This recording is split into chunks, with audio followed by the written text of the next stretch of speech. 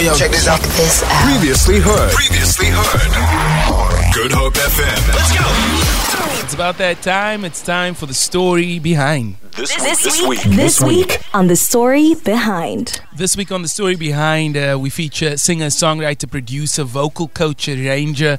The list just goes on and on, man. One of my favorites in the industry.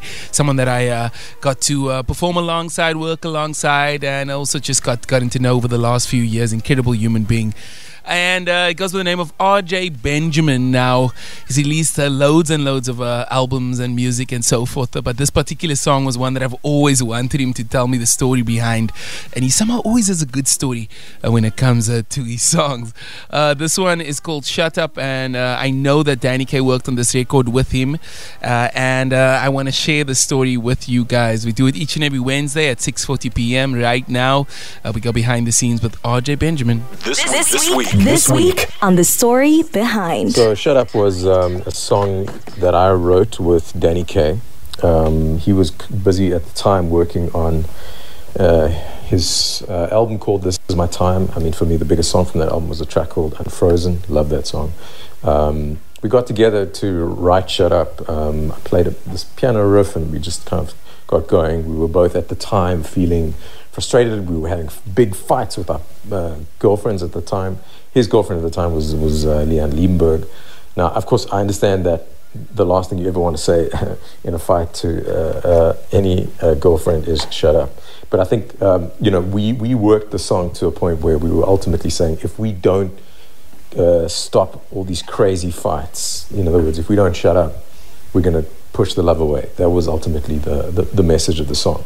Now, further to that, the song was always for Danny's album. In fact, he recorded an entire vocal. We both laid down backing vocals, but he recorded that vocal with myself in studio. His other producer, a guy named Pete Martin, super successful music producer in the UK, produces the Sugar Babes and some other big UK artists. He kind of made the final decisions on what got on or didn't get onto Danny's albums, and he basically decided that the song wasn't good enough. It's possible Danny did either. I don't know, you'll have to ask Danny. But when I heard that, I always felt that song was a banger, and I was like, okay, this is good for me. I immediately took that song. Probably within a week, I laced down a vocal. It's quite high for me. Danny's a high singer, but I did my best to kill it. There's a couple of lines of Danny's that are actually still in the song, and if you listen carefully, you can hear Danny's vocal tone. Anyway, I did the song. The year it came out, it was one of the most played songs that December, and one of my most successful hits. And Danny often says it's the song, one of the songs that he deeply regrets not having released himself. So that's the story. This week on The Story Behind. Feel it. For more, tune in to goodhopefm.co.za.